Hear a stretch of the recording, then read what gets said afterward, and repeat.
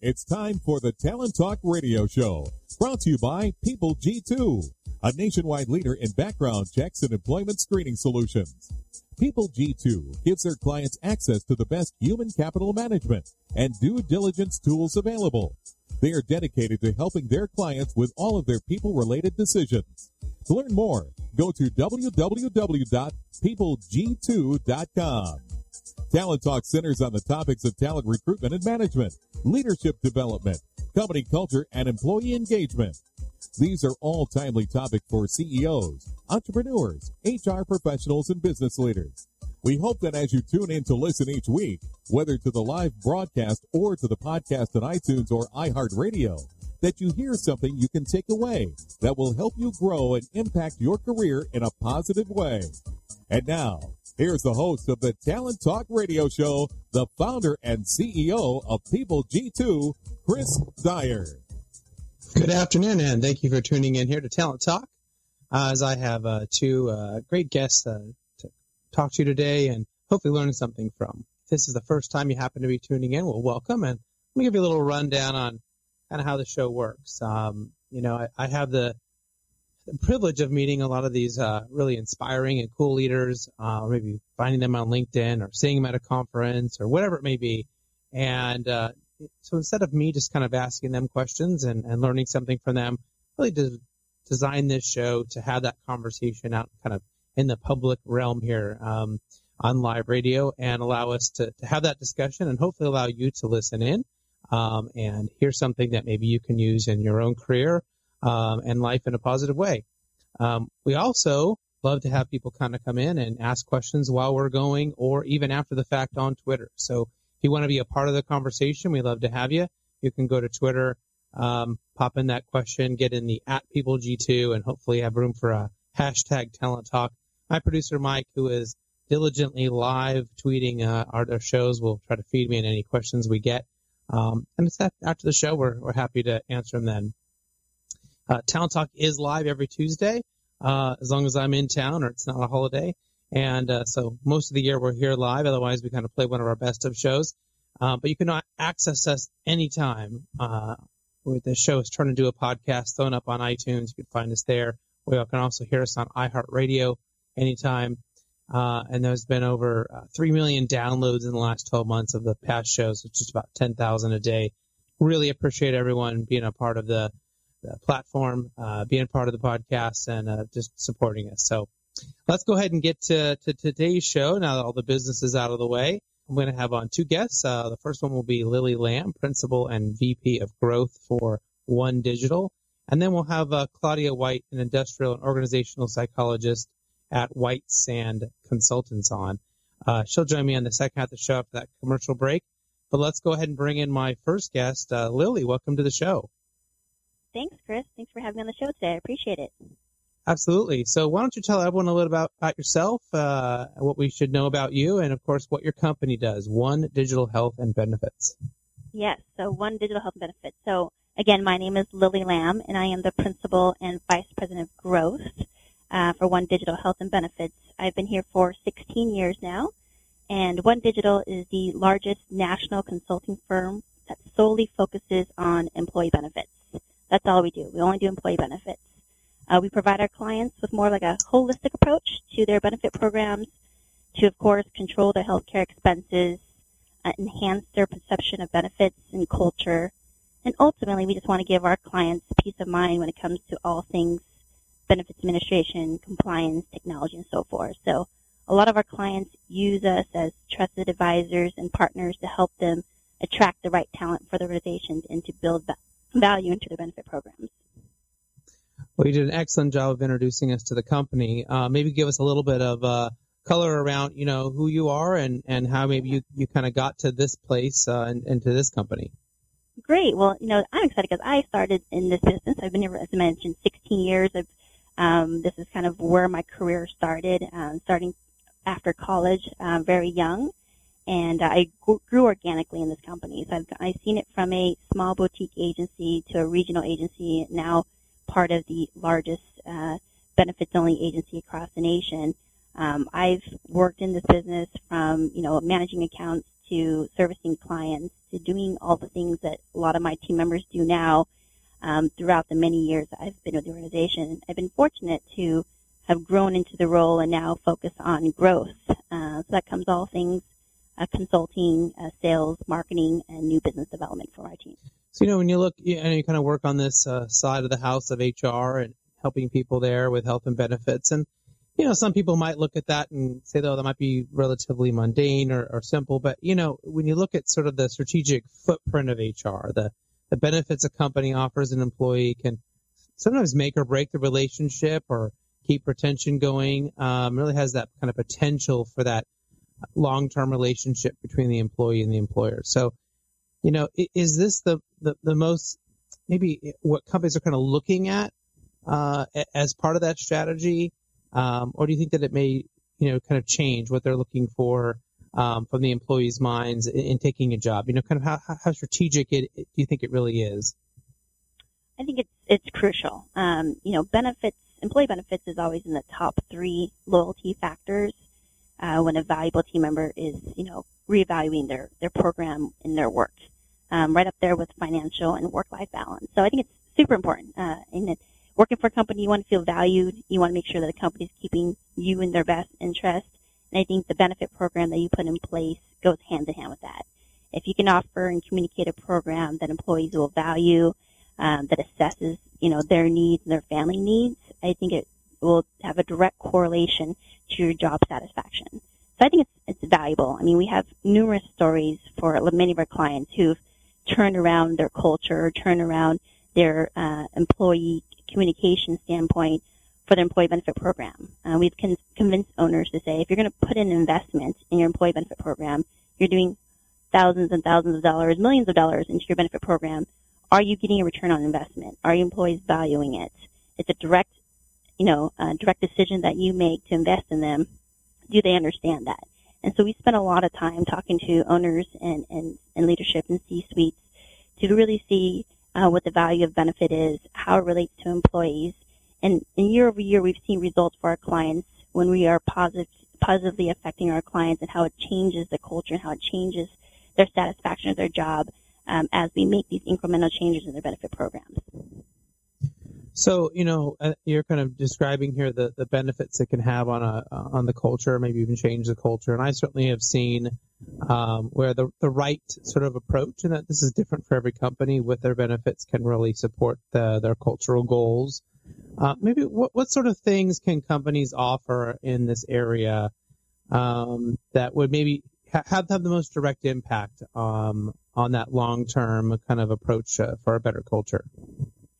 That's a great question. I think for many factors, our clients, we always ask them to figure out what is their, intention of culture? What do they want to have long term? Are they looking for, kind of strategic direction of having? And to figure out is, one, are they communicating that to their employees? Are they engaging with their employees in the right manner? So do they understand their employee staff and how they want to be engaged? Do they want to sit in a town hall? Do they want a staff meeting? Do they want to talk through the app? Do they want to do an instant message? There's so many different ways to communicate now.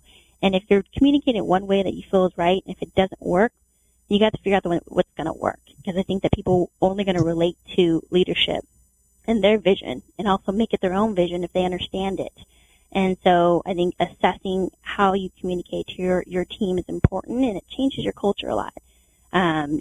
We use the term a lot of corporate well-being, colleague well-being, how do we focus on their well-being to change the culture. And communication has always been a key piece of that.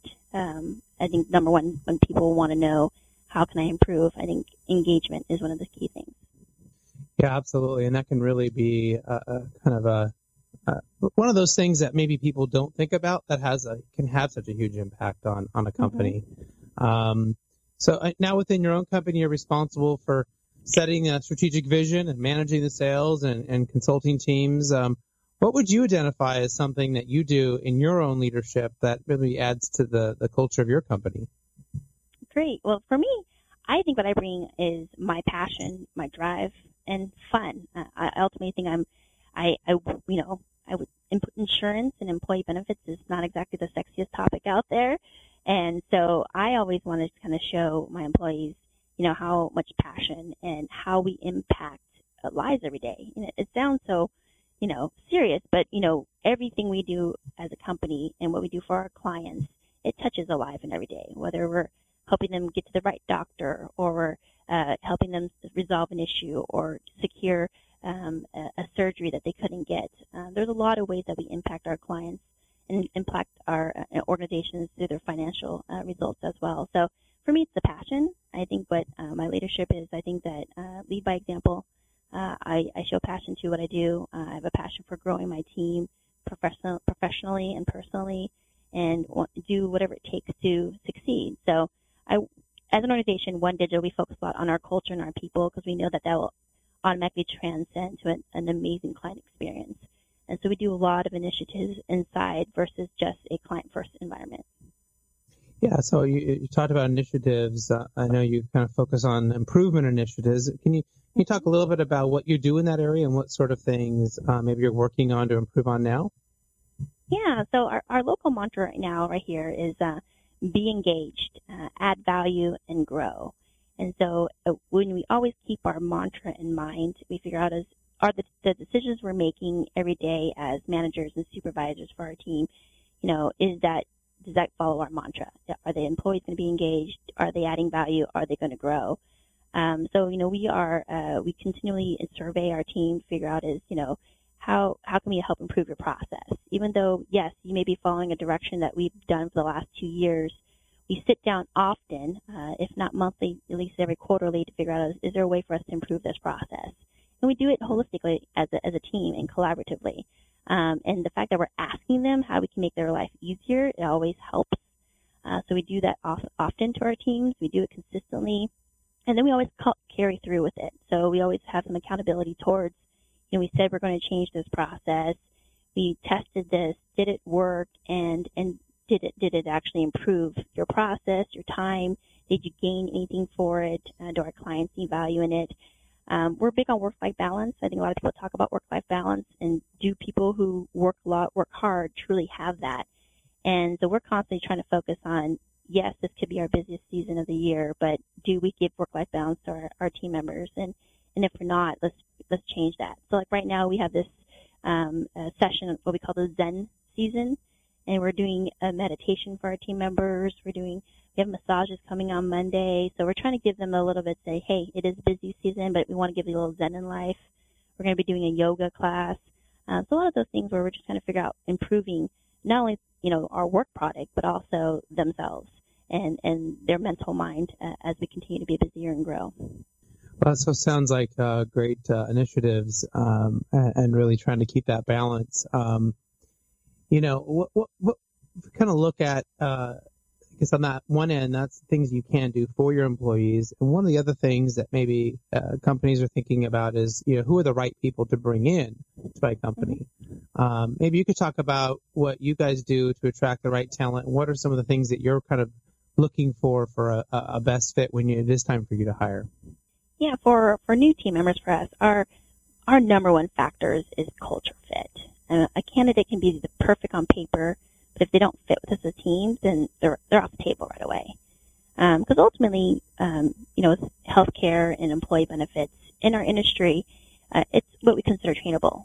We can teach through our training programs, our leadership programs. We can teach a team member about employee benefits and what's transpired over the many, many years and what's coming down in regulation. But what we can't train is their aptitude and attitude.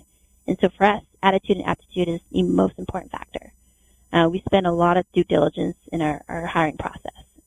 We often say we're pretty slow to hire. We take our time. We really understand their goals. We often get to know their families as well. Because ultimately, I want a team member who's going to make a long-term fit for us. I always tell people we're not looking for a job. We're looking for ultimately a career and joining a family.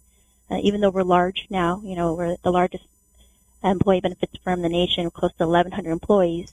Locally in Southern California, I have close to 100. I still want them to feel like they're part of a family, and that every day and everything they do, even if they're an admin to a communication specialist, an account manager or consultant, that they all fit and they all add value. So we take our time, we make it a good fit, and it starts from the beginning. So even when someone comes in to meet with me on a first interview, it tells me a lot about, how they prepared for the meeting, What kind of questions are they asking me?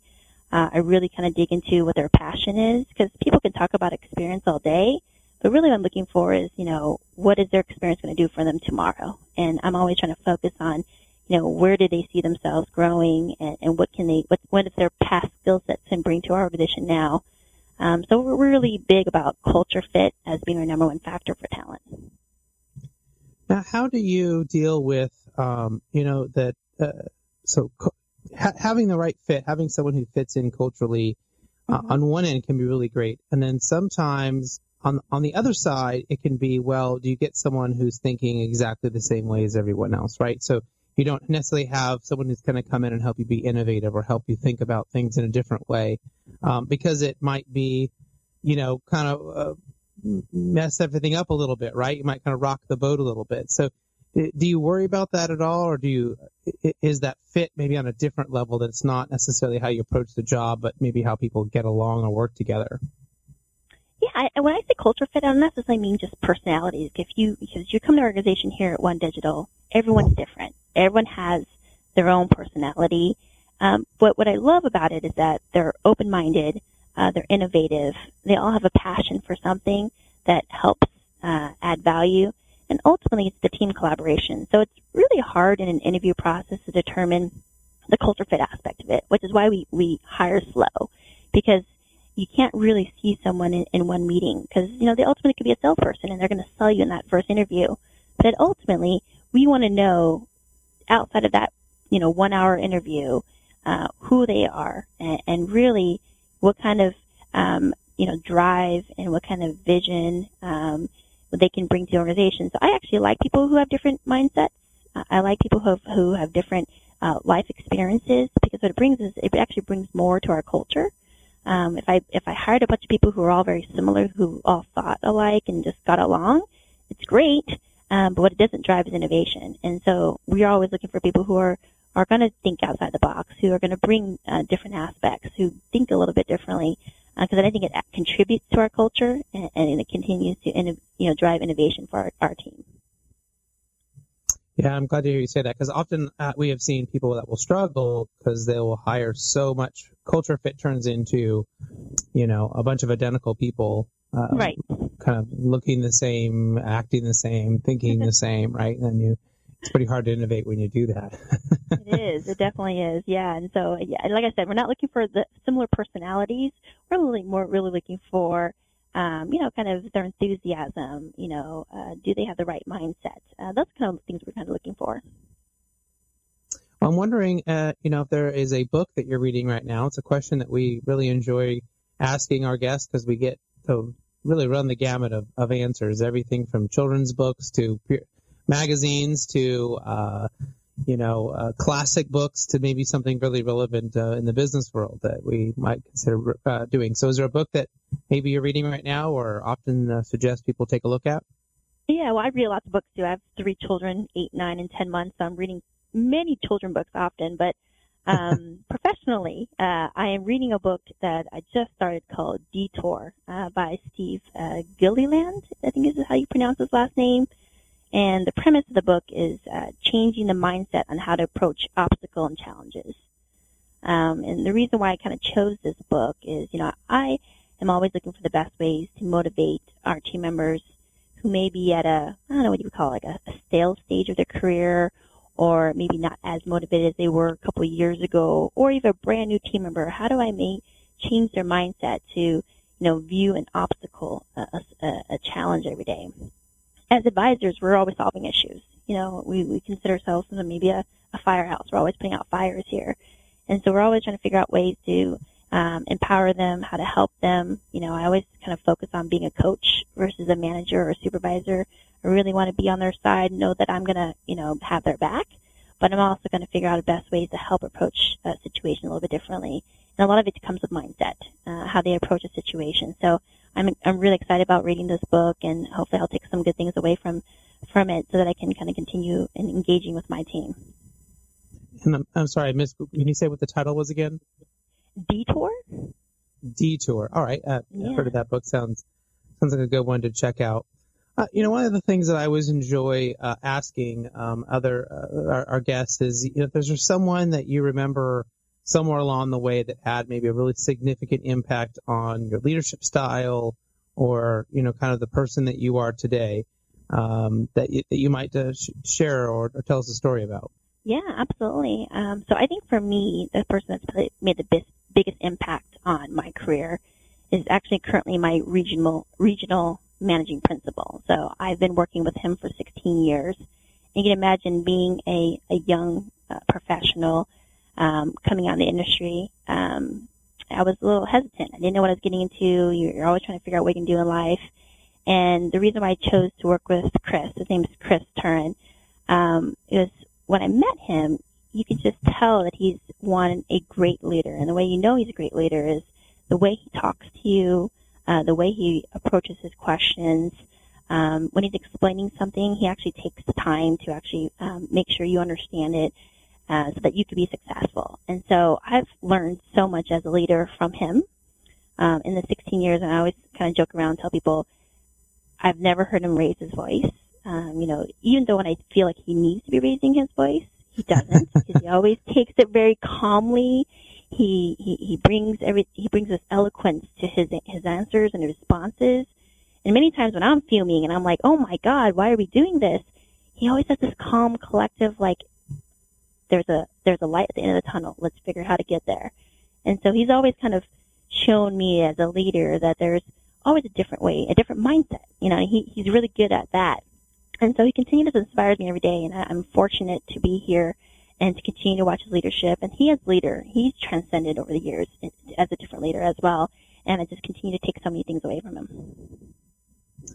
Well, I really appreciate you being on the show today. I'm wondering if someone only heard one thing, or if they maybe had tuned in for just a short time today, is there one thing that maybe we talked about today you think would be the best takeaway, or something that people should definitely remember? Well, I definitely remember that if your organization doesn't have a purposeful or intentional direction on your culture, you should. I think that should be the number one factor for any leadership in an organization is, do you have an intentional culture, and what is that? Because every day someone walks through their door, they have to make sure that person is living their culture and understands their culture, and they're creating initiatives in the organization to foster that and continue to create a growing and thriving environment. How can people get a hold of you if they're interested in learning more? Maybe they want to work with your company and find out about improving their benefits, health and benefits program. What's the best way for them to do that? Great. So they can always visit our website at www.onedigital.com. I'm happy to take any direct calls anytime at 949-328-3080, or to email me. It's llam, so LLAM, at OneDigital.com.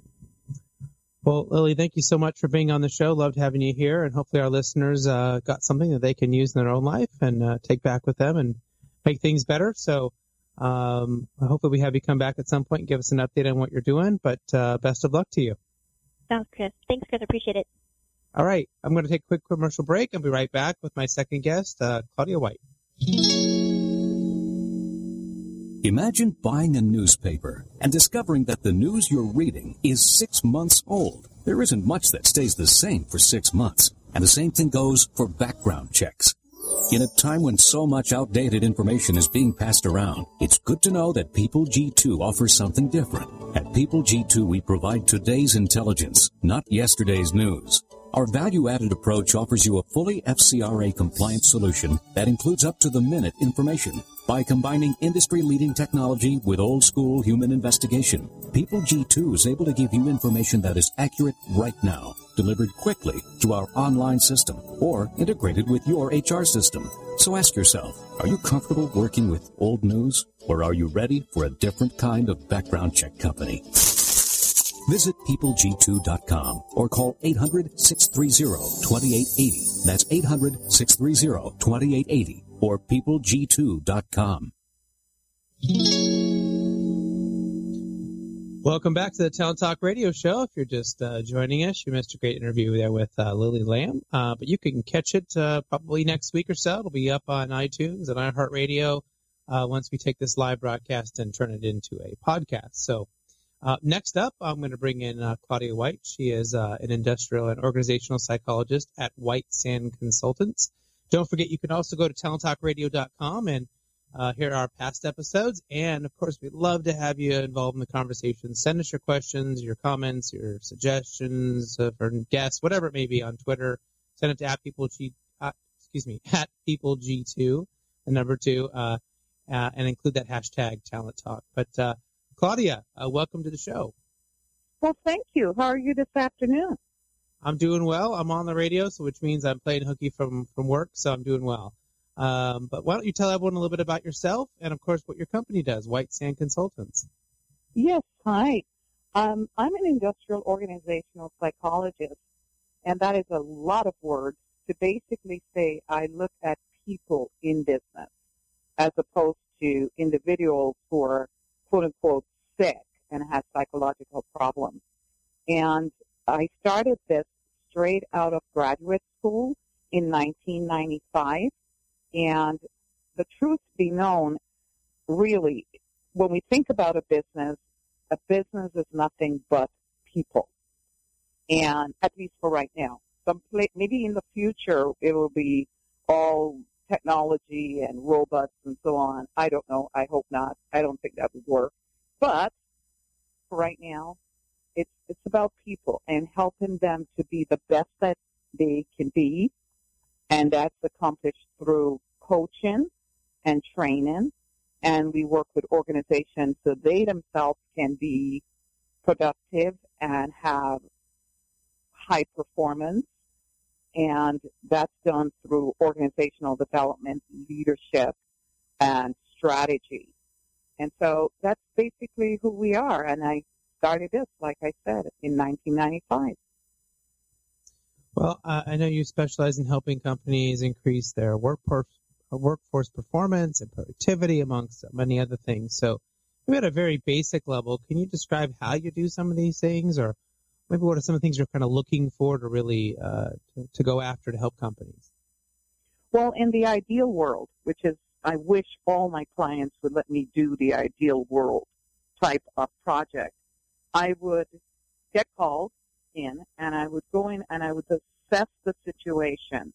And part of the assessment might be looking at, focus groups, doing individual interviews, doing surveys, and kind of gathering information to make sense of the situation itself. Additionally, I do an awful lot of observation, just looking at what I see. So, for example, if I went into an organization, and which I have actually, gone into an organization and there was absolutely no pictures of anybody's personal life, their kids, their spouses, friends. There was nothing on the wall, no pictures anywhere.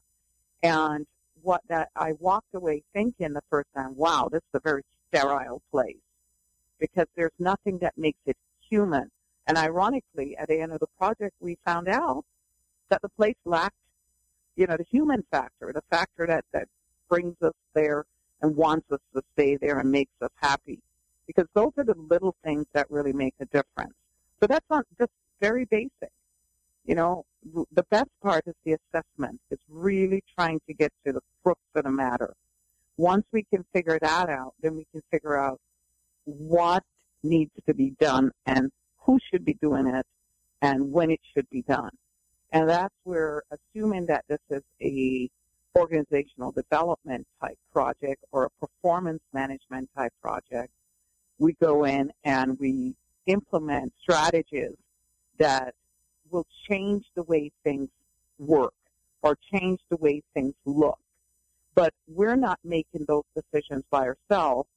That's part of the assessment. The employees, truthfully, do know where they want the organization to go and how it should look. The leaders have to be leaders, quote unquote, not managers. And so they guide us. They guide the organization. They guide the employees to where the organization needs to go. And then ideally, at the end, we give them recommendations about things they should do. So it might be training. It might be coaching. It might be more strategy. It might be, partnering with other companies or other groups to get their people to rise up. There's so many different ways to do it. And then, of course, at the very end is to then go back in after some of these changes have gone in place to check to see what's happened. So like a post-analysis to see where they are and versus where they were in the past.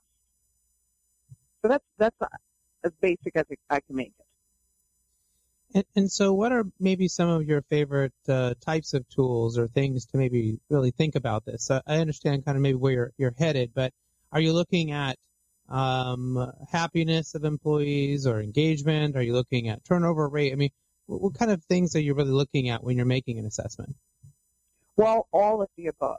I have the luck, if I can call it luck, or the fortunate opportunity to be able to see things from a very global level, or as we would call it in my field, a systemic level. So I'm looking at things and trying to make sense out of it. And in doing that, I'm then able to figure out what tools will get me there. So, for example, one of my favorite tools is a 360-degree feedback. And what a 360-degree feedback does, and if you can just picture this in your mind, 360 is a circle, okay? And so let's say I am employee A. So I'm the center of that circle, or the center of the universe, if you want to call it that. And I have my supervisor assess me, my peers, a group of peers assess me, a group of employees maybe from another department that I work with.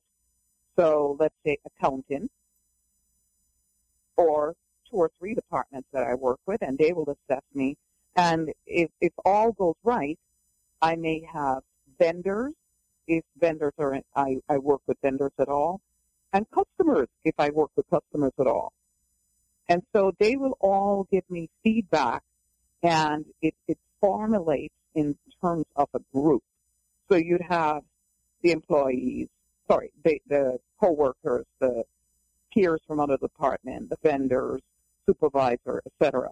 And myself, I also assess myself, and then we match up where I see myself versus where others see me.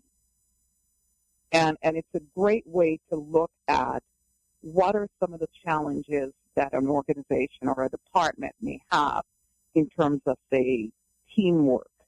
Why isn't this team working? And what we find out is that Claudia talks the talk but doesn't walk the walk, for example, while she thinks she's doing everything correctly.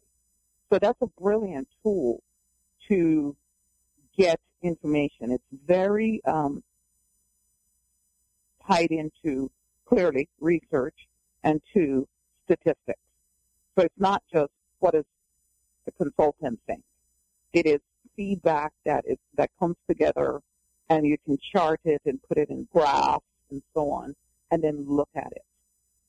There's one other assessment tool that is not well known to the average company. It's called SIMLOG, Systematic Organization of Groups. And what that looks at is an awful lot of stats and a database where people take the survey, and it's only really one question that's asked. In general, how do you, for example, view the leadership behaviors in this organization? And there are 26 items that people respond to. And they just go down the list, check them off. That goes into the database and pumps out the Bales report. And that report is tied to work and research done all the way back to the 1940s out of Harvard. It's not a cheap tool by any means, but boy, does it not give us wonderful information. And we can flex it to use it to look at different issues. It's really, I think, really important is companies taking the time to actually do this, making the investment to actually do it, and then maybe having someone like yourself that can help them interpret this, right, and then to have an outside maybe view or experience in being able to help them understand what they are seeing. Very often we don't want to look in the mirror. We don't want to maybe have to think about the problem or hope the problem might just go away. I guess even if it's not even a problem, it's that we don't. What could you be doing to be even better to take your company to the next level? Right? Absolutely.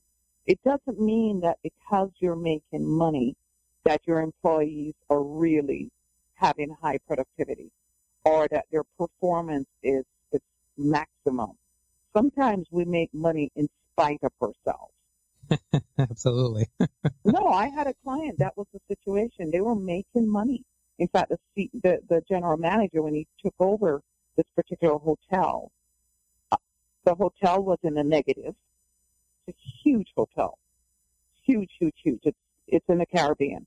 And when he came in, because he really was very dynamic, he came in and got things going, and within 3 years, they were at over $7 million in credit.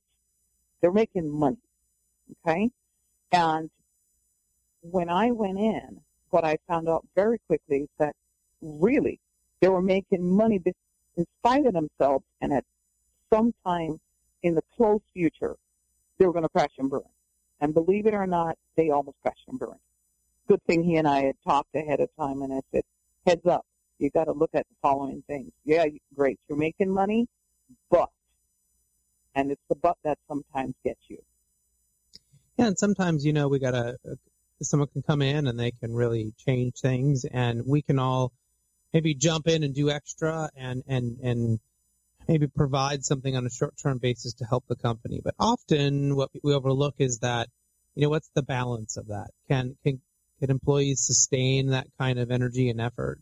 Can they continue to do the job of two people but never, get any training or learn anything new or have new challenges? And so that often kind of gets back into that thought about how we deal with the work-life balance with employees. What are some of your thoughts on how do we effectively, kind of deal with that issue, given that people can be on their phones and their computers 24 hours a day, and whether we want them to or not, can sort of be thinking about work all the time? How do we attack that? Well, you bring up a really, really good point. And so I'm going to answer it twofold because there's two parts. Can they sustain what gets started? The question really begs, is the company ready to advance or to change its culture? And that's really important.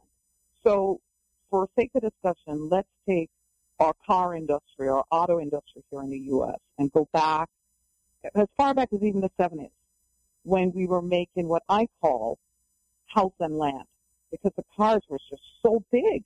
You could move in and live in the car and not think you're living in a car. At least that's my opinion. In the meanwhile, the Japanese looked at what we were doing and said, wait a minute. People just want to get from point A to point B. What they want is an efficient car, and they want it to run for a long time. They don't want to have to buy another one every 3, 4, 5 years unless they choose to. So that's exactly what they did, and I'm sure you know that, to name names here, Honda, Toyota, and so on, have built really great cars for a long time. Now, in terms of our U.S. auto industry, we have been tailing them for a long time. Now we've kind of caught up, and we're producing a lot more smarter cars that are doing things and more cutting edge. The Ford Focus, for example, whether it's an electric car or ethanol car or a hybrid car, we're now looking at fuel efficiency in a way that we didn't in the past. And so that's really important. Now, let me shift over to work-life balance. That is the crux of the matter. The population that we call the baby boomers, who are slowly getting out of the workforce. I think they want to, but, economy and so on. So they're slowly moving out of the workforce. And the Gen X's, who are, believe it or not, getting out of the workforce sooner than later as well, are shifting. And now we're looking at the millennials, the younger ones, the ones in their 20s and some in their 30s, that are saying, I don't want what my parents had. I don't want to work 500 hours a week. I don't want to take 1 week vacation. I don't want to have to drive to an office when I can roll out of bed, choose to wash my face or not, and get the work done. What if I want to work at 2 o'clock in the morning? I'm a night person. Why should I be working in an office at 2 o'clock in the afternoon? And so the need for work-life balance is very critical. It's more than just having children and being able to be there for them, but being able to live your life authentically and still work and make meaningful contribution to your employer. So it will be an interesting workplace, even more so, I think, in the next 10 to 20 years. What will these people be looking for, and how will they do it?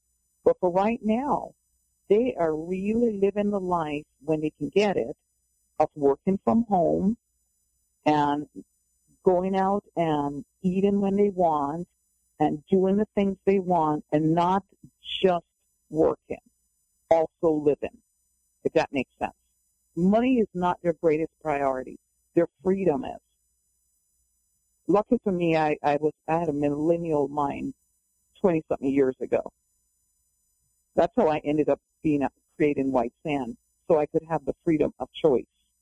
It's a good segue, because I was going to ask you, in you creating this company and now going out and doing the work that you're doing, is there maybe a big win or a greatest triumph, or whatever it may be? You don't have to name any names, that maybe you think that you were able to go in and really make a huge impact that, from an organizational change standpoint, really, made the difference in that company going from, point A to point B, and it being a really, fantastic improvement. I have several of those, many of those actually, but one that comes to mind is an organization. It was a federal agency, but it was in one of the smaller states, so it wasn't in D.C. And they had a lot of scientists, biologists, and so on in the organization. They were in 2 different parts of the state, with one person overseeing it. And unfortunately for him, his number 2 guy had been there for a much longer time, and people really disliked him. Really, really disliked him. And but by the time I came along to work with them, they had told me that he had retired. But what nobody had told me initially is that I was sitting at his desk doing the interviews, and people were just cringing when they came in there, as if they expected him to come walking in any moment. And we were it was really very strange. It's very like PTSD in the office. Oh, yeah. Yeah. I'm telling you, I could pull up my diagnostic book any day, and I guarantee you I could go down the list and say, well, this one is borderline, and that one is schizophrenic. And because organizations, we bring ourselves to the organization, and the organization becomes what we give to it. Do you see what I'm saying? Yeah. And what was interesting is that the 2 offices, basically the people didn't like each other. They were competing on a micro level and really not caring about each other at all. So there were so many dynamics. They didn't like one of the supervisor because he was doing this. They didn't like the leader because he wouldn't squash the number 2. They didn't, they had so much issues. And then, of course, there's the credentials. But I'm a bachelor's level biologist or chemist. But wait a minute, I'm a master's level, and so you have that subtle level of competition also occurring. So what I did was I did a session in one city, and I did the second session in the second city, and I had the team leaders, all the managers, in both sessions with both teams. And we did something which was kind of rare. And this is a very clinical step, which I had them seated back to back so they couldn't see each other's face. And prior to that, I had them write down the issue and drop it anonymously, or pin it anonymously on the board, I think. And I would randomly put my hand in a bag, take all these things down, put them in a bag, randomly give one to a random supervisor or a random manager and say, respond to this. No names, nobody knows who wrote it, and it was extremely therapeutic in a positive way, in that things that were never talked about were talked about. And strategies were then put into place. And I remember when I gave the report with recommendations to the general manager, he said to me, this is just too much. I don't know where to start. And I said, you start at the beginning. You take one small thing and you work it through. Then you go to the next one and you work it through. You don't need to work all of the issues all of the time. And that's fantastic advice, because I often see companies come in and try to do way too many things, right? They've got 3 initiatives going. They've got, different departments all trying to do these different things. And then it gets to be, you don't get that chance to have a win. You don't get that chance to actually give it time to really become sticky, right? Become part of that culture. So it's a great point you're bringing up. Well, it's just, human beings don't like change, They take the same road to work every day. They shop at the same grocery store. They buy the same items. If they like a particular toothpaste, they buy that toothpaste all the time. And it's not a criticism when they do that. It's just an observation that we like to stick to what we know. And so when you bring change in, it needs to be incremental, little by little by little.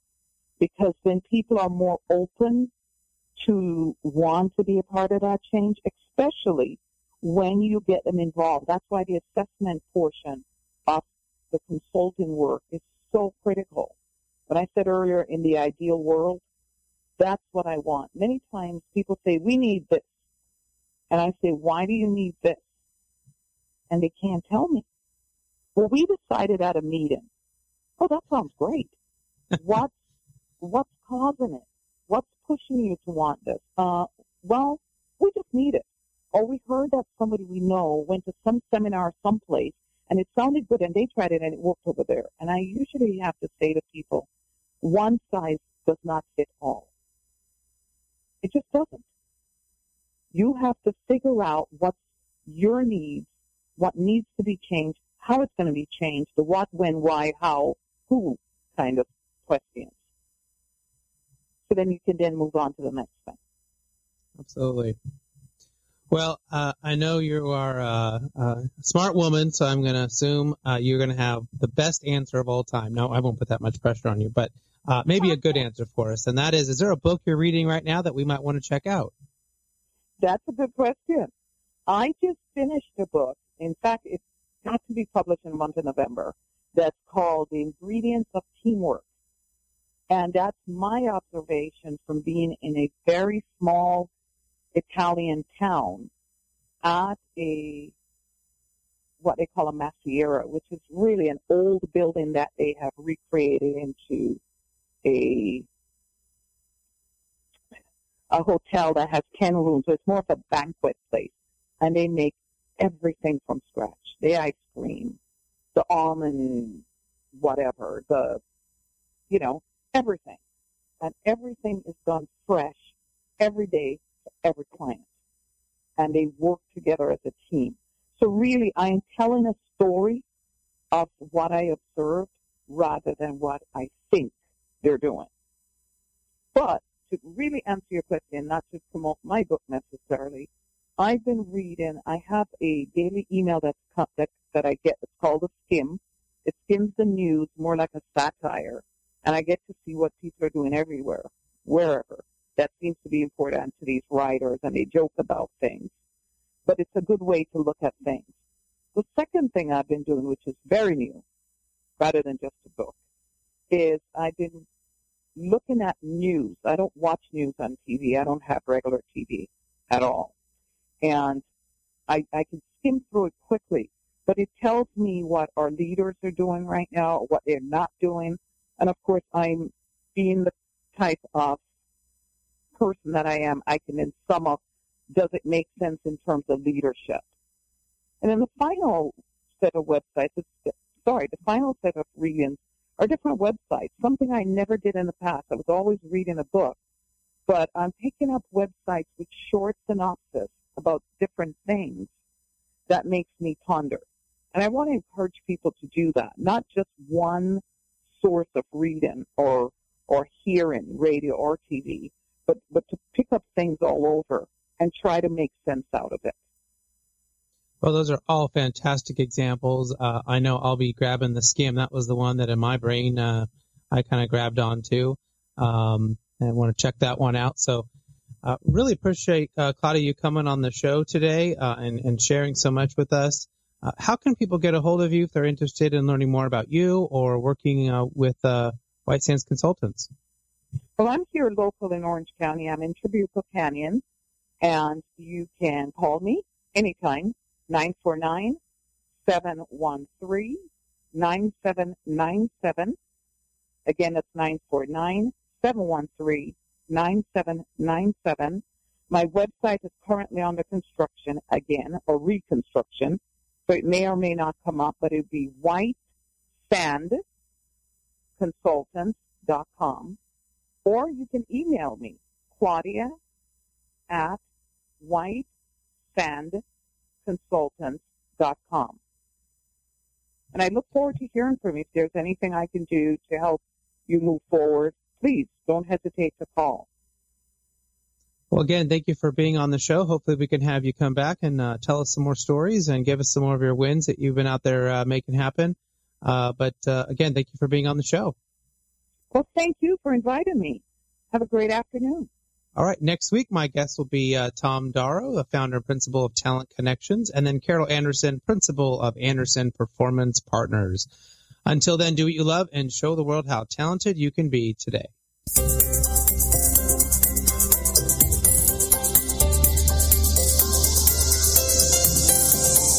You've been listening to Talent Talk Radio, brought to you by People G2.